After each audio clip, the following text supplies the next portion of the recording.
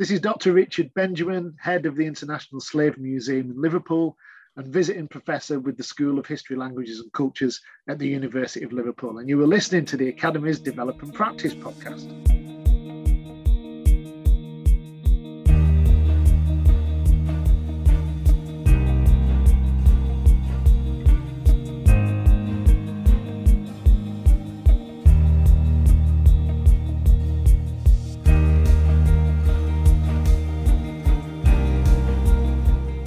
Hello, in this episode we chat with Richard Benjamin, head of the International Slavery Museum Liverpool and visiting professor with the School of History, Languages and Cultures at the University of Liverpool, about his work in driving forward the practice of museology. We hope you enjoy. Richard, we're really pleased to be speaking to you today. We're delighted to be talking to you about your experience of leading the International Slavery Museum here in Liverpool, as well as your visiting professorship at the university. But before we get started, please could you tell us a little bit about your background and how you've arrived at the position you're in today? Okay, well, look, thank you for the invitation to be on the podcast. I'm really excited about it. It's been a bit of a journey, I suppose, to be head of the International Slavery Museum since 2006, so what's that, over 15 years now. So look, I'm from small town, middle of North Yorkshire, Tadcaster. It's between York and Leeds. And actually that was the beginning of the journey because we're surrounded by fantastic history and heritage. And you know, when I was a kid, my dad loved history as well. And he used to take me to museums. I think the first museum I ever went to was Leeds City Museum. You know, I was 10 years old. I still remember the excitement of going to the museum.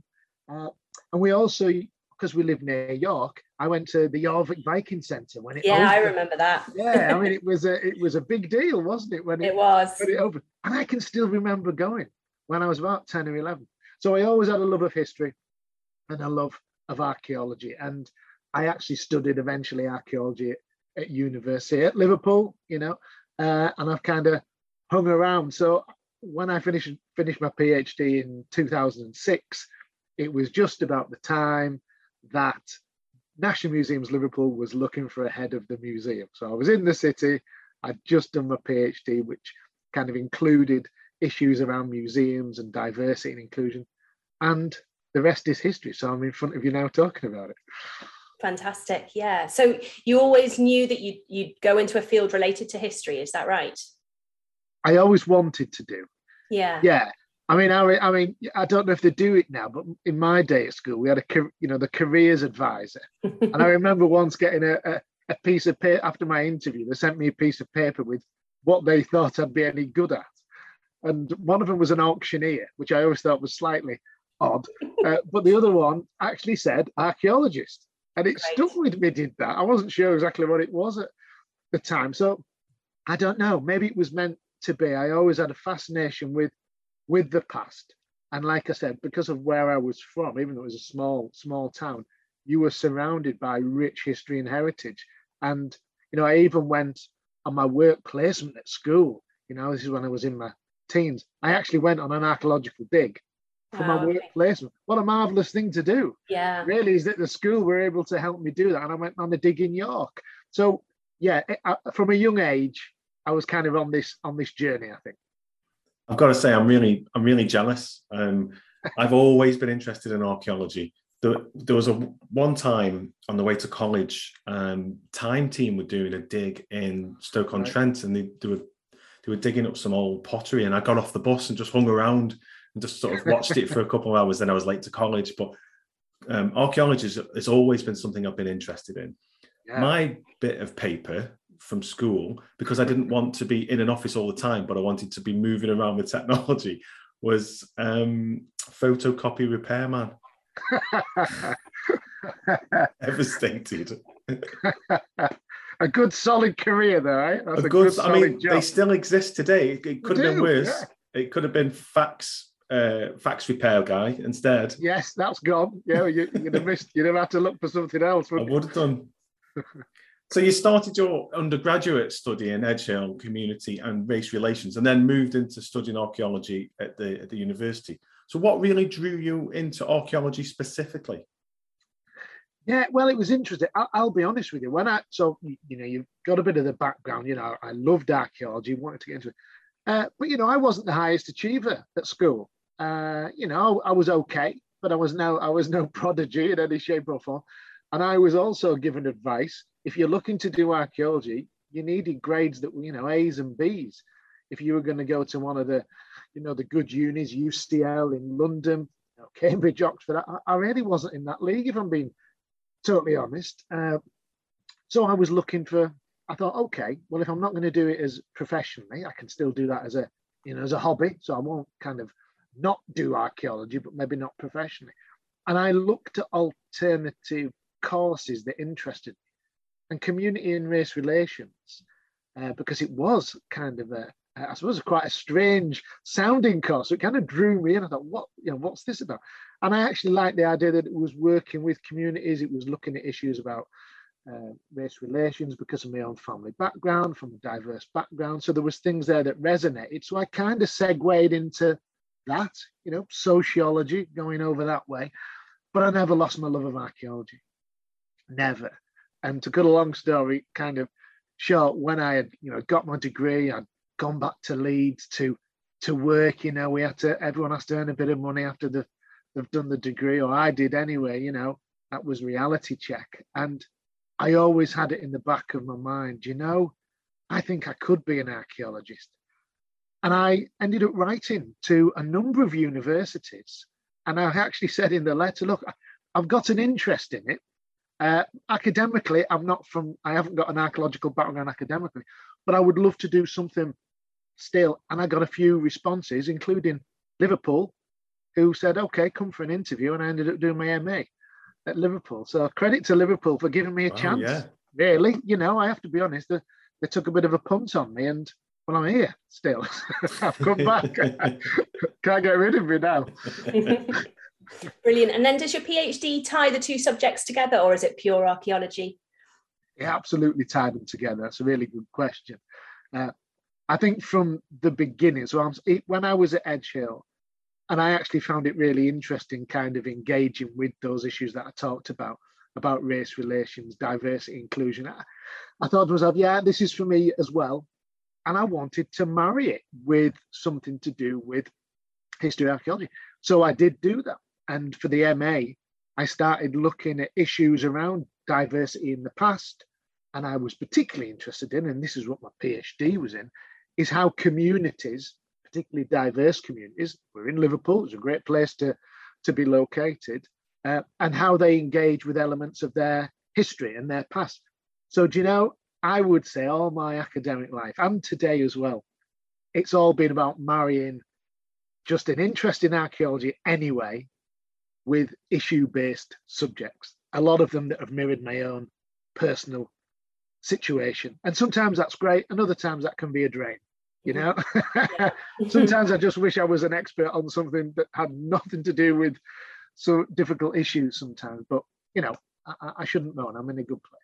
Yeah, and I guess that's come together really nicely in terms of your role now leading the International Slavery Museum in Liverpool. And I have to say, I've spent quite a lot of time in that museum, and I really love it.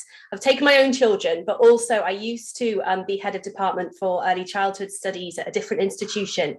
And we used to take the students for a day at the museum. And it was fab, because we used to look at constructs of childhood and how those constructs have changed over time, and how there's a long legacy in Liverpool in terms of children and slavery and how they all link. Yes. Really, really interesting. And the students just used to love spending time in the museum. And I think, a lot of them came away like, my goodness, how we construct childhood has changed so much. And the museum really supported them to understand that change. That's good to know. I mean, at the end of the day, it's all about people being able to develop their own skills and ideas and understanding. That's what a museum's about. So I'm pleased to hear that. That's brilliant. And the museum seems to perform a crucial role to support us all to understand the challenging legacy of Liverpool's slavery history. So I wondered if you could just tell us a bit about the strategy that you've led at the museum to increase understanding about the impact and legacy of slavery.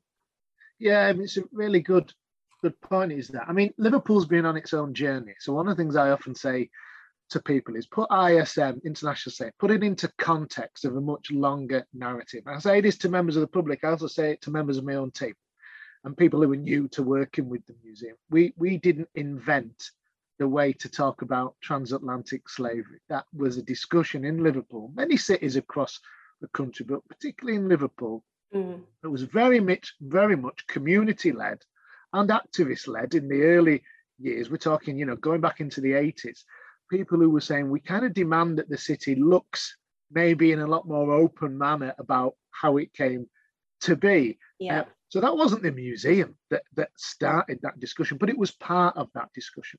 So in one sense, it was an output, of those, I suppose, demands in many respects.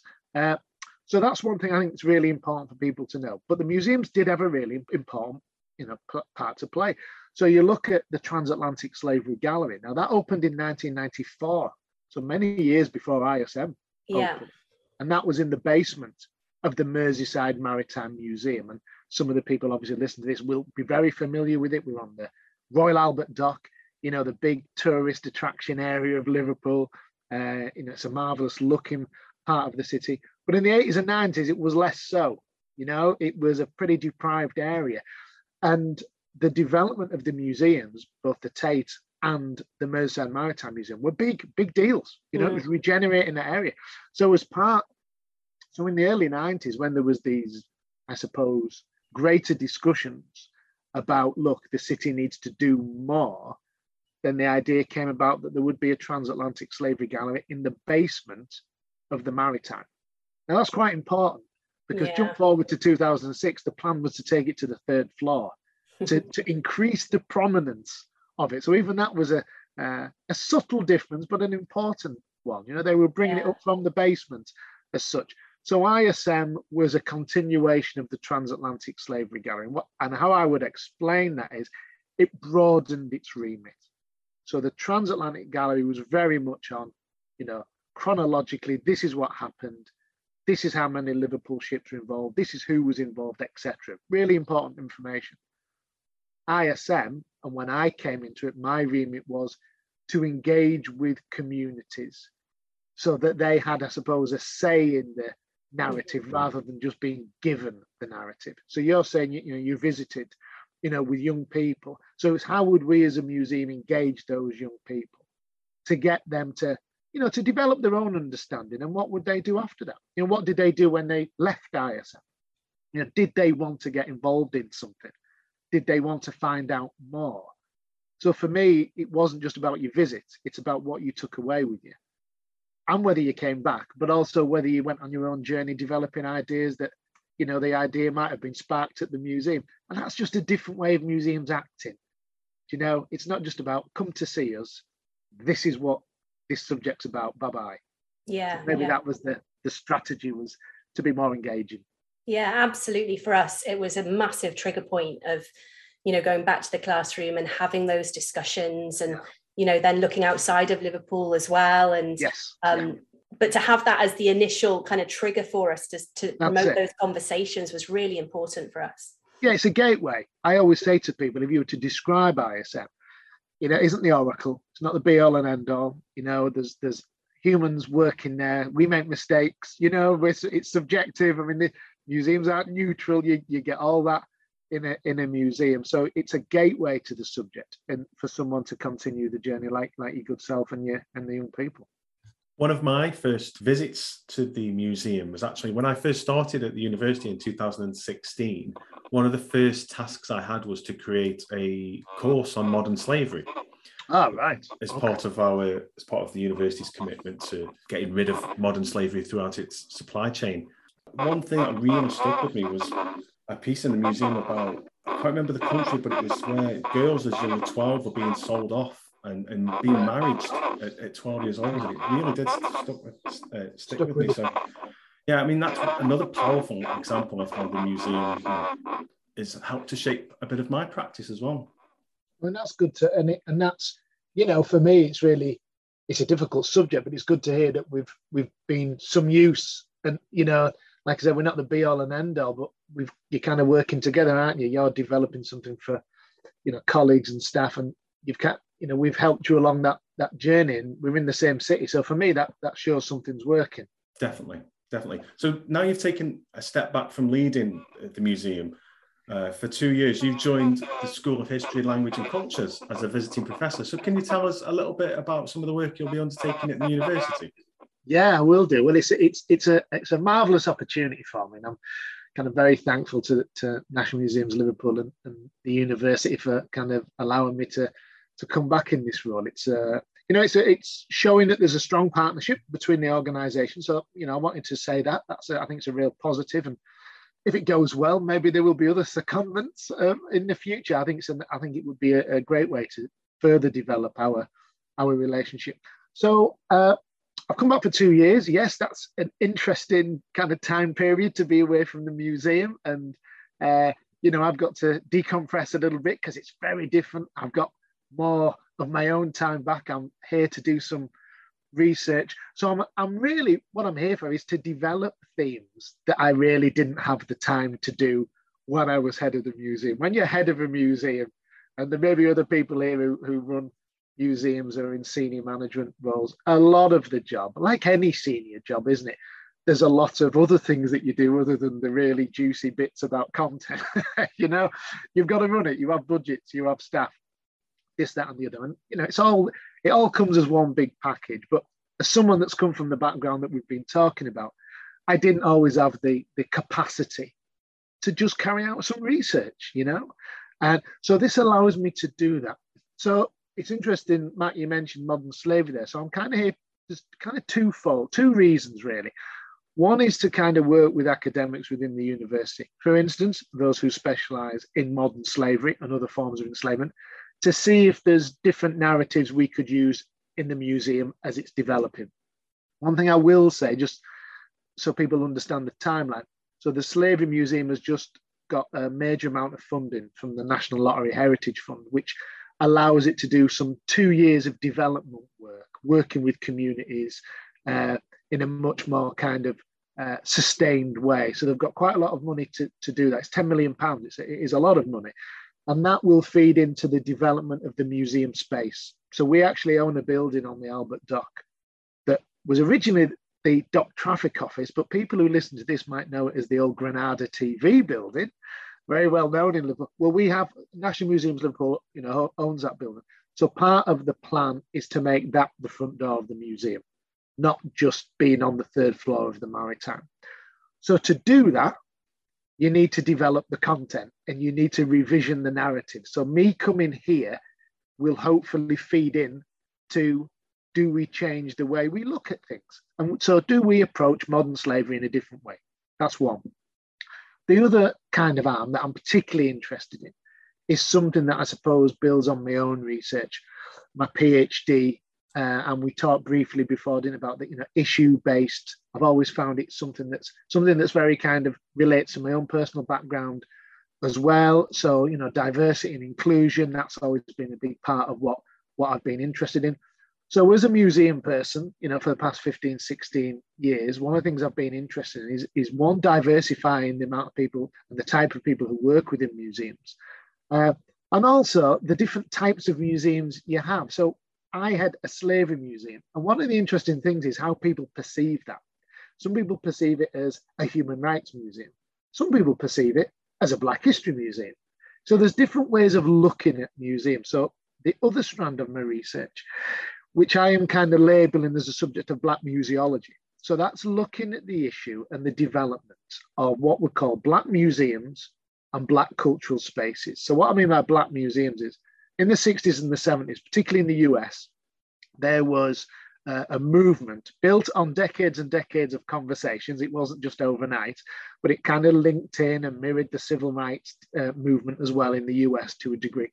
So in the 60s and 70s, Black museums, also known as African American museums, or even neighborhood museums, community museums. And what I'm interested in is what the influence of that has been outside of the US. I spent some time, you see, in the States for my PhD. So that's why I have got an interest in African American archaeology and African American history, because I was there. I was based at Harvard for a few months. And I was able to kind of use that as a base to work around the US working with archaeologists in the field of African American archaeology.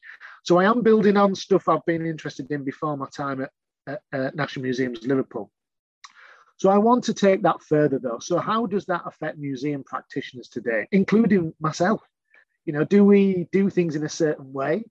Does your museological practice, is it affected by lived experiences? So I've got time to develop that.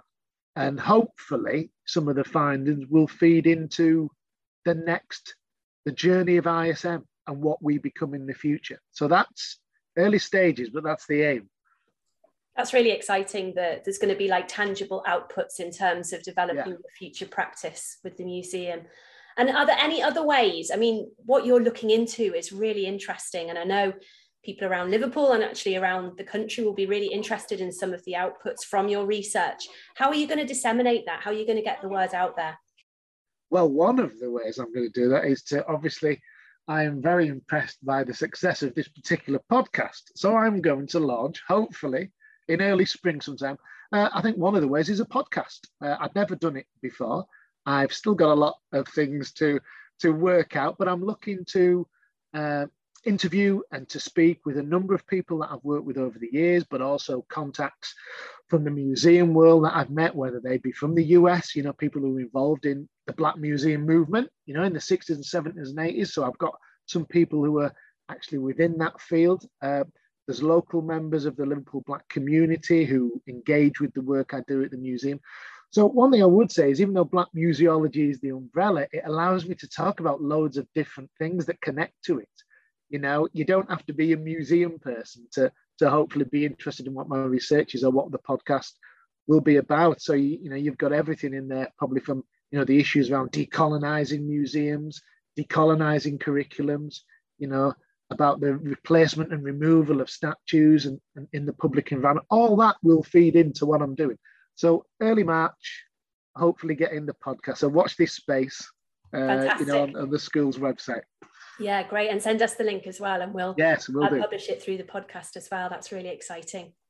Well, that's been really, really interesting. And thank you so much for your time. This podcast is called the Developing Practice Podcast. And we really like to finish each conversation with 3 or 4 take-home tips for our listeners where they can reflect in terms of their own personal practice. So, Richard, if you could give us 3 or 4 tips, what would they be? Right, 3 or 4 tips. That's a good question. It put me on the spot here. Well, look, one of the things that I always say to people, and this is from personal experience, some of the great scholars that I have ever worked with, and this is from, whether that be somewhere like Harvard or locally, they're people who have always wanted to share what they do. And whereas there'll be a lot of academics listening to this and professionals, that's not the default way that everyone is. And so for me, I've always been helped by people. So whether you're an undergraduate student or you're at the pinnacle of your career, being open and willing to share your knowledge. And that's relevant, particularly in Liverpool and some of the things I'm talking about, because there are members of the community, sadly, great historians and community activists who've passed, people like Dorothy Kuya and Eric Lynch, who sadly passed recently. And they were all about engaging people and imparting their information. So that, for me, is really interesting. Be open to sharing what you know. It makes a difference. I've always been a big advocate as well of kind of working in teams and having a close bond with your teams. Again, some people, it's a personality trait as well, possibly. I enjoy my own time, but equally I enjoy working in a team. So I've always been kind of very open to that. And I'd like to think, and again, this can be, it sounds simple, I like to think I'm a decent listener, because people are very different. So in the team that I have, I'm head of the museum, there's several curators, there's people who administrate, we're all different personalities. I'm quite outgoing naturally, but other members of the team are not. And that doesn't mean, though, that they don't always have something to offer. So I'm always very aware of the people I work with, and I think you need to be a people person. So again, that's helped me. And a final one, I suppose, if it helps anybody, I have always, I work in a difficult field, and it would be easy sometimes to go to work always looking incredibly solemn and always feeling like quite oppressed with the information. And that is the case. It's a tough subject. But my mum always used to say, if you start the day with a smile on your face, it's not a bad way to start. And I like to think I go into every day, at least I start the day like this, going with a smile, think how fortunate I am to be even in a position where I'm working on a museum that I do think makes a difference to people's lives. And yeah, it's a really big subject, and sometimes that can be a bit of a heavy burden to bear, but that's why the teamwork comes into it. And that's why the listening is important, because you can share your feelings. And sometimes, just because I'm 50 and I've got broad shoulders and I'm a Yorkshireman doesn't mean sometimes you don't want someone just to listen and to give you a bit of advice and have a, shoulder to cry on sometimes, so to be open with your emotions, that sometimes can be very helpful. Wonderful. Thank you, Richard. Thanks so much for your time. Yeah, my pleasure. Yeah, nice to have that chat, and good luck with the podcast. Thank you very much. Thank you.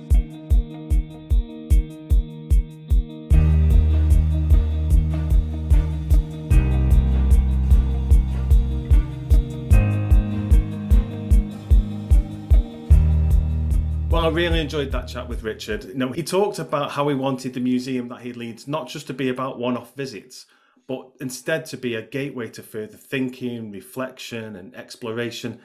And he also talked about how he wants that to be like the start of a journey for members of the local community. Yeah, I think that's a really nice way of thinking about museums and their role in local communities. I also like the way that Richard talked about his work at the university for the next couple of years, where he'll be looking at the different narratives people use in relation to modern slavery. He's also looking at the development of Black museums and Black cultural spaces, which I'm sure will be incredibly interesting. And one of the outputs of this research will be his new podcast. So as soon as we have more details about that podcast, we'll link to it in the reading list and the show notes for our listeners to check out. Well, if you'd like to take your thinking further, as I say, we'll add some resources to the website on a specific podcast reading list, which you can access at liverpool.ac.uk/the-academy/podcast. Please also do let us know about the episode. You can tweet us at LiveUniAcademy, and you can also find us at eLearnerMatt or at Alexandra_Owen on Twitter. Yep, and as usual, we are really grateful for those who have already taken the time to either rate or review our show in your podcast provider's app. And if you haven't done so already, please do review the show, as it really will help others find us. Bye for now.